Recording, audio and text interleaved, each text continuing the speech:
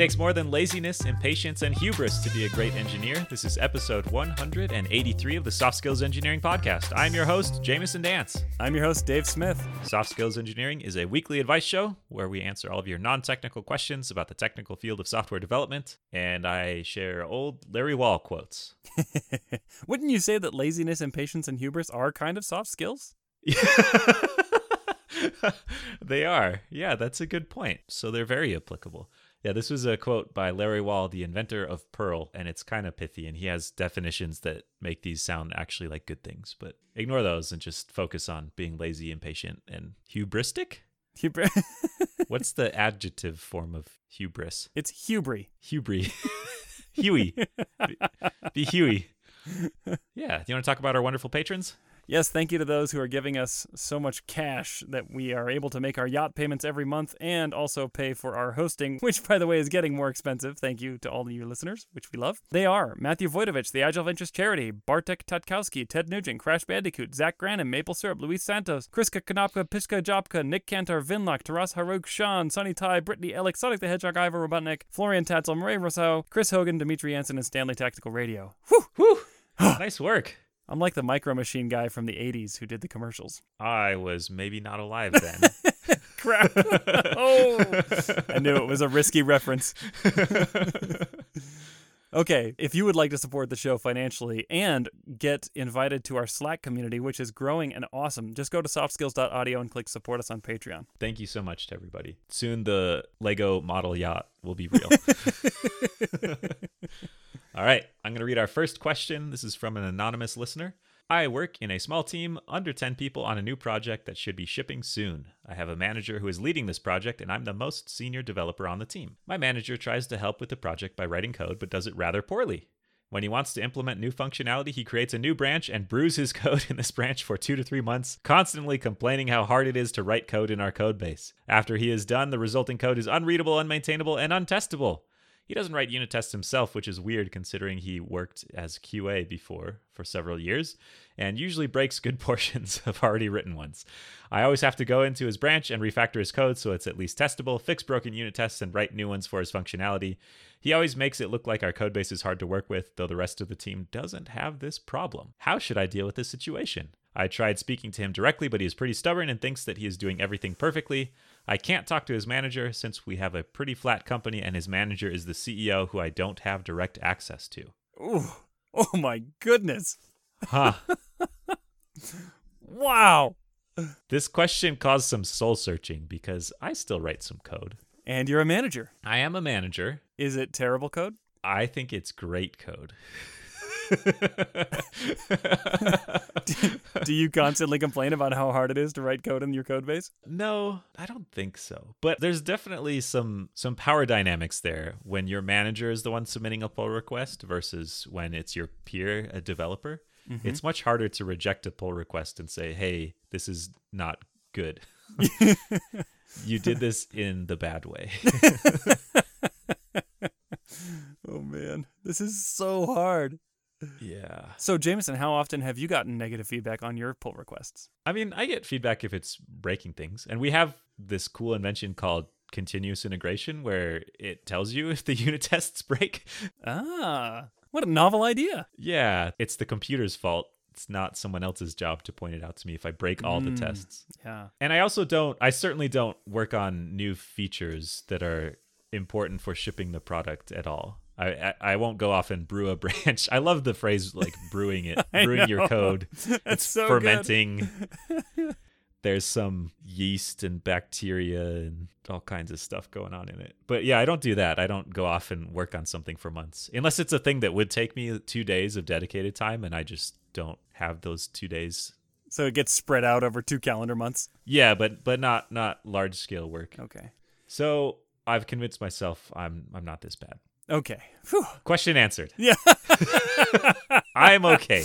This is all about you, let's be honest. You're welcome, listener.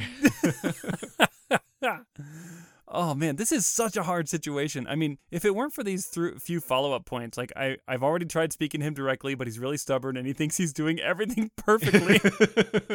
And I can't talk to the CEO.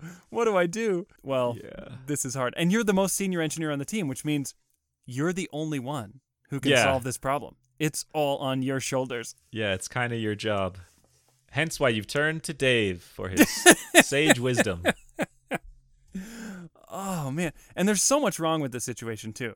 Like, the fact that the manager is building, like, big, complex features that takes 2 to 3 months, and they, move the project in a new direction and cause all this harm when they try to merge them. The fact that the manager's even in the critical path is probably itself a problem worth addressing. Yeah. And the fact that they're stubborn and don't take feedback well from engineers working in the code base. And the fact that they used to be a tester before this and don't write tests. Well, it's like how I used to have to do homework at school. And now I never have to do that again, and I wash my hands of it. Good riddance. Oh, true. I've done enough testing for a lifetime, so exactly. you can write my stupid tests for me. I've paid my testing dues. And you can fix all the tests I broke with this change. This is so rough. Okay, so let's back up. Jamison, as a manager, why do you sometimes write code in your code base when you know you probably shouldn't be? Sometimes it's to escape hard problems that I don't know how to solve. There's some tricky thing ahead of me. I have to deliver some bad news. I have to weigh 2 difficult trade-offs, and I choose the third option, which is, why don't I go fix that little very low priority bug that's been nagging some people for a couple weeks. That I just discovered 5 minutes ago and probably doesn't matter. Yeah. Why don't I just do some therapeutic refactoring? You know what we need? A new linter. Too many tabs here. These should be spaces. I've got some really hard feedback to deliver to a coworker, but boy, do we need a new linter. Yeah, part of it is that. Part of it is trying to shelter the team where if they're heads down on, sometimes my goal is to be interruptible so the team is less interrupted. Mm-hmm. And sometimes it's little things I can crank out that aren't on the critical path but are still useful to someone else, and it avoids them having to context. But the worst case is when I feel like, oh, we just need more engineering minds on this, and I will do it because we just need more people on it. That's the case where it usually goes the worst. Yeah. How about you, Dave? What about me? Just all of yourself. When you've been in management, have you still written code? And if so, what led you to do that? Yeah, I have. I mean, I guess one other reason is I want to stay in touch with what it is like to work in the code base. Yes. I don't want to totally lose touch. Yes. And so I was very careful never to take on critical path tasks, except one time. And honestly, I was guilty of being a hero, kind of swooping in and rescuing a project. Yeah. That was a mistake in hindsight. But there were other times when I thought, okay, here's a cross-cutting concern that no single team will, I was actually managing about 7 or 8 teams at the time, and there was no single team who would own the solution. It was a cross-cutting problem. And I thought, I'm going to work on this in my free time. And I used kind of nights and weekends to work on this thing for a month or so and to try to help manage this issue. And it was okay. And then other than that, I just try to do occasional small fixes and just stay the heck out of the way of your teams. Yeah. Which sounds like is a lesson this manager needs to learn. I just don't know how to make them learn it. How do you learn them this lesson? Yes. Right. Did anyone ever complain to you or approach you about it? Any developer on any of your teams? No one did, but there's this power dynamic problem that I think a lot of managers just don't recognize because they don't feel how effectual the power dynamic actually is on the other people. Certainly. And so no one approached me about it. Also, I had been one of the very early team members, individual contributors on the project, so I had a ton of context. And that was actually another big problem for me, was how to transfer that context to others to empower them to not have to come to me and ask me questions like, how should we do this? And that was something I probably could have done better too. None of these things are lessons this boss has learned, apparently. Yeah. I mean, Brews code in this branch for 2 to 3 months. How is he being a manager if he goes to code for 2 to 3 months? Well, maybe it's the kind of thing where he starts things, but then gets, deprioritized for a while and then comes back to it and the branch rots and now he's got to do a big merge and, And he just force pushes over everybody's stuff. I'm the boss. Get out of my way. Exactly. I do see one problem here that might be solvable, which is this senior engineer who wrote in with this question says he himself is fixing a lot of the issues, fixing the merges, fixing the broken tests, writing new tests for this boss, basically you're enabling this behavior because you're allowing his code changes to get done. And without you, he would not be able to do anything other than sit around and complain about the code base. Unless he's saying it's like a train coming to hit your code base. It's like, hey, I'm going to click this merge button in 4 days. Whatever's in there is going into master. So I actually just remembered a situation that happened where it wasn't with code, but I was managing a team that does some other not code related tasks, technical but non-coding. And I kind of jumped in to help. I was like, oh, they're a little swamped. I know a little bit about this. I can step in and help. And I did it, and I didn't know the context around their process and how they managed the work and how they tracked it and followed up, and some of the context around how help affects further requests from customers. And one of the folks on my team reached out to me and was like, hey, if you're going to help, you have to do it right. Like, you have to follow these processes. Here's why we do these things. And I want to be like this person when I grow up. They're really great. And they're also very, very good at being direct. And it was kind of eye-opening because in my mind, I was helping, I was like, this is just some extra help I'll sprinkle on. Yeah. And so maybe it's not as important that I follow all the rules because it's like free. It's free money, Yeah, you get what you pay for, people. Why are you complaining?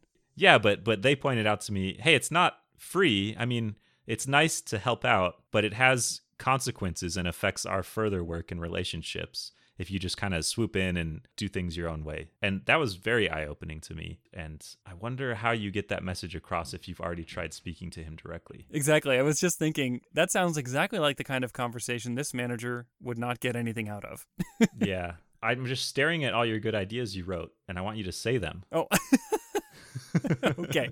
I shall say them. So this manager has a little bit of a self-delusion. According to the question, it says, quote, he thinks he does everything perfectly. So I think the only way to disavow someone who has this level of illusions of grandeur and self-perfection is to present them with cold, hard facts. And maybe that means that you have to start tracking defect rates or time to merge or some other metric that you can find that shows that the rest of the team is working at one level and your manager is working at one very much worse level.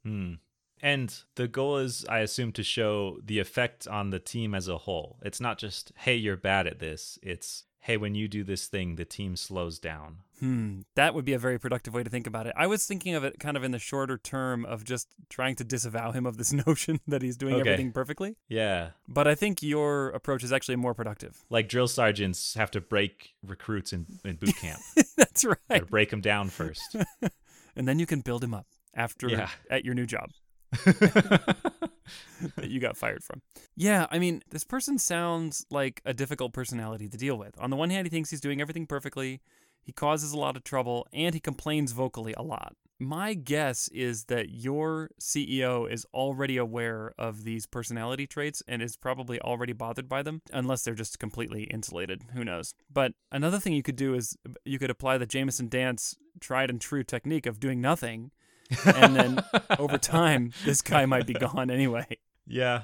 Ugh. I mean, presumably the job of your manager is to make your team better, and they are making the team worse. And if the conversation has been focused on kind of technical details of, hey, when you the question mentions code that's hard to unit test, so then that could get you bogged down into lots of opinion-based discussions about dependency injection and kind of like pure functions versus object orientation, all these techniques you can use to write unit testable code. But in my mind, the core problem isn't that they're not writing unit testable code. It's that they're having a negative effect on the team as a whole. Yeah. And maybe if you raise the discussion up to that higher level, instead of saying like, hey, please brew your branches in this better way. Yeah. If you can say, hey, we got this, like we need you to focus on these other tasks so that we can focus on the technical things. And when you contribute technically like this, it slows the whole team down. Yeah. And that's a discussion you can bring data to as well. If you just say, hey, I spent, 10 hours last week integrating your branch and fixing issues, and that time isn't worth it. Yeah, that's a great idea. The other thing I would consider is try creating automation and mechanisms that make it so that you don't have to be the bad guy or the cleanup guy. Meaning, try to get your boss on board with creating new policies, automated policies, about how code contributions get made into your code base. You're talking about like code coverage and yes, unit test passing and stuff like that. Exactly. Like branch merging, like to have a branch merge, first, all the existing tests must pass. And secondly, your code coverage cannot go down without an exception being granted or something. And then when your boss writes new code and it breaks existing tests, the system will stop him from merging them. Or if your boss writes new code and fails to write new tests, then the coverage percentage will drop and the system will stop him from merging them. Now, this might just give him more things to complain about. But now at least you're not the gatekeeper. Code coverage is a plot by the Illuminati to poison our minds. Exactly. Yeah, I like that. I like that a lot. Having to feel like you have to jump in for very easily technically verifiable things, like the tests are all broken, does feel bad. Yeah. And that has a technical solution, which is way easier to implement. The other thing you could do is try to figure out why, we talked about this a little bit, but try to figure out why your manager is getting involved at this level. And maybe the problem is they don't have enough management problems to deal with. So you could create some management problems. Yeah, start a power struggle. Try to get your cousin hired. Yep. Create some like romantic drama on the team. Yeah. Yeah, that would give him something to do. Yep. Easy. Just run interference. I'm certainly guilty of, like I said earlier, I'm sometimes guilty of avoiding these fuzzier, higher level management people issues and just diving into code. But at least I know that I shouldn't do it, like I have things to do.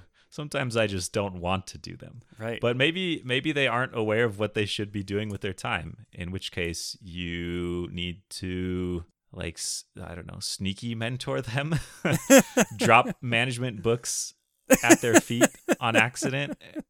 Oh, whoops. And see if they're interested in it. Oh, look, it's my copy of Andy Grove's High Output Management that just slipped out of my hand. Weird, it's marked already in some certain passages.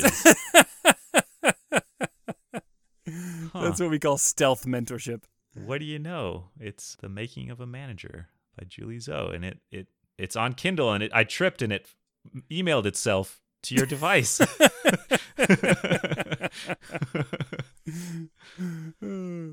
That's so good. Okay, so those will all work. Yeah, guaranteed. Any other advice we have? No, I got nothing. I mean, this is a very tricky situation, and I would love to hear how it turns out. So this might not help you, but potentially one benefit for the listeners is if you go on to become a manager, you should know this is a bad way to do things. Like, do not do this. Put this on the bad list. Yeah, try to be very, very aware of how, if you are going to contribute technically, how those technical contributions affect the team and how the power dynamics go into that as well, because it can cause weird stuff like this. Yep. Question answered. All right. Question answered. Do you want to read our next question? Sure. This one comes from another anonymous listener who says, I work in a digital agency as part of a team of 5 front-end developers with varying levels of experience. We don't have a senior/lead/director. It's pretty flat. I have been told by management that we need to work on peer-to-peer mentorship because each of us have been guilty at some point of spinning our wheels on some problem when we should have reached out. The problem is we all work on different projects. There's never 2 front-end developers building the same site, and each site kind of feels like its own unique bowl of spaghetti.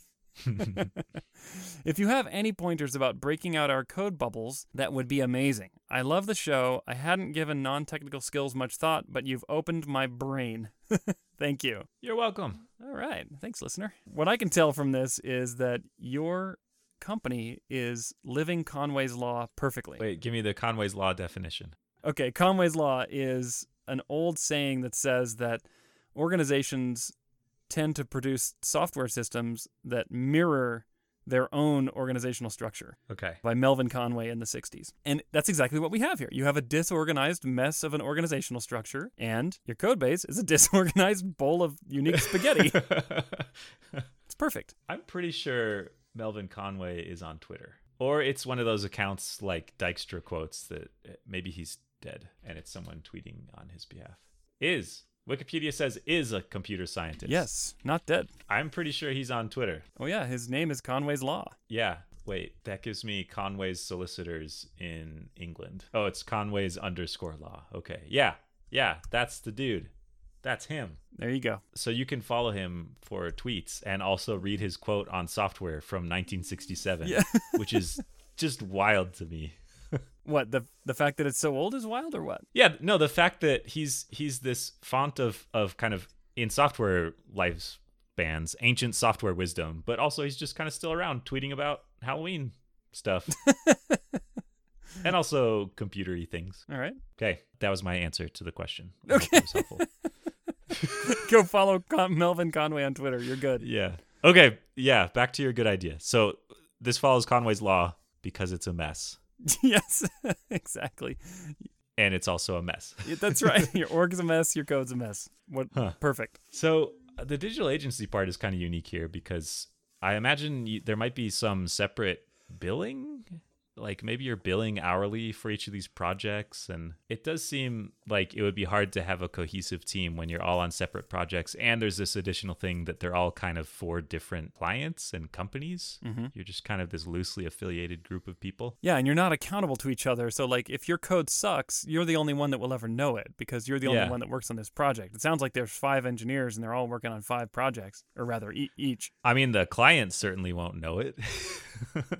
Yeah, they won't know if your code sucks. It'll just be you. Yeah. And so, I mean, that's one of the great advantages to working in teams is that you feel this sense of obligation to your teammates to create well-architected, well-factored, and readable code, documentation, and things like that.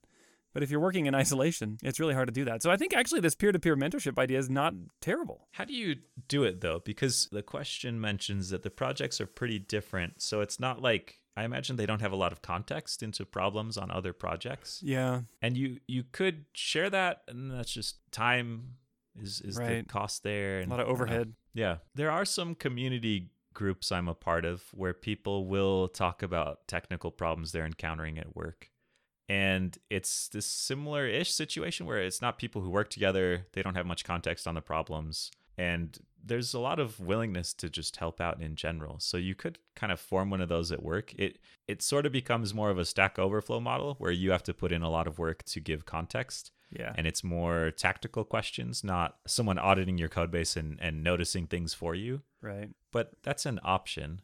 What I found is that when you have people who don't have a lot of context on your project and you need to get help with a problem, sometimes just the act of assembling the context in a way that can be shared with them will lead you to a solution. Mm. So I wouldn't necessarily walk away from this idea of paying the overhead price of collaborating with your peers, even though they don't work on your same code base, because it could be that the very act of putting that together leads you to solving the problem that you were trying to solve. Another cool thing about this peer-to-peer mentorship idea is if everyone's doing it, the cost is shared kind of equally across all of your projects, but also the benefit is shared equally. And theoretically, the benefit outweighs the cost for everybody. So it's not just one person kind of sinking all their time into helping everyone else. It's everyone helping each other out a little bit. Yeah. One thing that has been helpful on my team, we're still working on related projects most of the time, and it's for the same company. So it's a little bit different dynamics. But sometimes they're pretty different projects. And we still do a lot of ad hoc pairing where people just know, hey, someone might reach out to you to pair program on something. And it might not be the task you're working on. And it's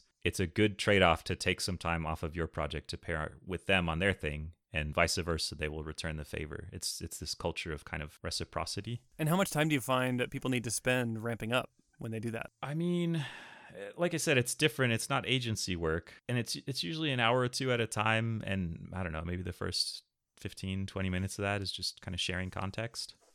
Have you found that there's kind of this economy of scale where because you've ramped up on a project before, when that same person reaches out to you again later, you've already got some of the context? Yeah, that certainly helps. And so you might lose that in agency work if you're starting a new project every 6 weeks. But if it's longer term work, then you kind of pay that cost once up front.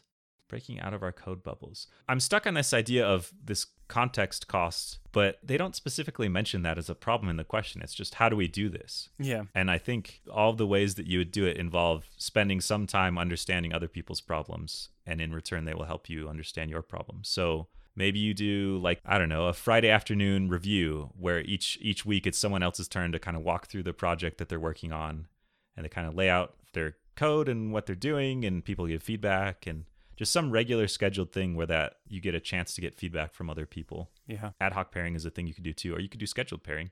And you have to deal with rotating schedules for 5 people to help pair with each other. Yeah. You could do, I mean, brown bags are a thing that people talk about a lot. You just meet and talk about technical things. I think you're right, Dave, when you mentioned the manager who suggested peer-to-peer mentorship was onto something, that everyone knows different subsets of things. And fresh eyes can, in some cases, be just as good as very senior technical experience. Like someone else who has the same level of experience as you seeing your project for the first time can teach you just as much in some ways. Yeah, and who knows? I mean, if you do enough of this, it could very well be that even though your projects are different from each other, you might actually start to identify cross-cutting threads that can benefit from shared effort or reuse. Yeah.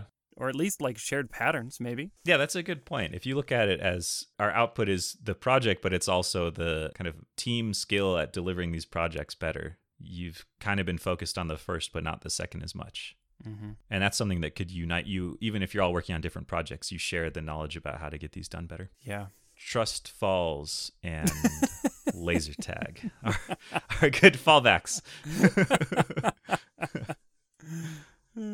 Okay, so you don't have time to review each other's code or to give context about your projects, but you could at least stand up and fall backwards and have people catch you. Fall down and see if anyone catches you. Yeah. I just imagine someone sitting down at a desk, standing up, and then slowly toppling backwards, and they thump as they hit the ground. Everyone looks over like, what? Why did Dave just fall to the ground? And then you get very offended that no one caught you. I thought you were going to say a bunch of engineers scramble to run over and catch me. No. Like the perfect outcome. Well, that would happen to you. Maybe eventually. Maybe after a few good Have you thuds. fallen up? Oh crap! He's falling again! Run! It's his cry for help. He's stuck on a he's stuck on a tricky concurrency bug. Yeah. And you do some mob programming while they all cradle you. Yeah, that sounds good. What about some kind of like regular cadence demo or architecture review or something where each developer has to do a presentation on their system that they've been working on? Yeah, that's kind of what I was trying to suggest earlier with these weekly show-off things. Oh, yeah. You could even turn those, if you wanted to, into mob programming, which is kind of like pair programming, but with larger groups where lots of people all together work on some code. But it could also be higher level. So it's kind of like pair programming, but it's even less productive. Each person you add has to increase productivity by more than one person's amount of time. I think you do it occasionally. Okay. Have we answered it? Yeah, I think that's pretty much all I would do. I will say, I have heard this as a relatively common complaint about agencies. Yeah. Is feeling like you're not kind of in the trenches with your team learning together. Right. So I don't think these problems are unique to you. I do think there are solutions, but some of it is also a little bit exacerbated by the environment that you're working in. If not totally caused by it. I mean, I hear this kind of thing a lot. And one thing that makes it really complicated is that it's hard to organize these cross-team or cross-project collaboration efforts because what client do you bill for that time? Yeah. You know, we talked about this maybe being hourly earlier on, and I think that's very likely to be the case. Maybe your developers are paid a salary, but you're getting billed, or rather, your company's revenue model is based on the hours they work for a given client. Yeah. And so if they're spending, 3-4 hours a week doing this collaboration stuff, it's like, who do we bill? Yeah. Now, the slimy CEO might say, let's just bill both the clients for that time. Yes. It's pair programming, so it's twice as productive. Yep. So. And we're going to bill both of you for 2 developers. Yeah. Don't do that. I've got no more wisdom in my brain. Okay. I'm fresh out as well. All I have in my brain is 90s pop hits, little snippets of the chorus stuck on repeat. I saw the sign. My kids have been listening to that song, and I would walk 500 miles. Okay. Another 90s pop It's hit. a good one. Mm-hmm. There you go. Maybe it's time to introduce them to Ace of Base. Yes. Maybe it is. They're ready. All right. What can people do if they want their own 90s pop hits stuck in their head? If they want their own questions answered? Go to softskills.audio and click Ask a Question. Thank you so much to everyone who's asked questions. We will get to all of them, we promise, eventually. And if you want to support the show, click that Support Us on Patreon button on the same page. And To help people find the show, go to your podcasting app and leave a review, especially if you are on an Apple device. It really helps people. Write a few nice words, click the 6-star button, which, you have to do the Konami code first to get that one, but thanks. That's what we really appreciate. It helps other folks find the show. Yeah, thank you so much. All right, we'll catch you next week.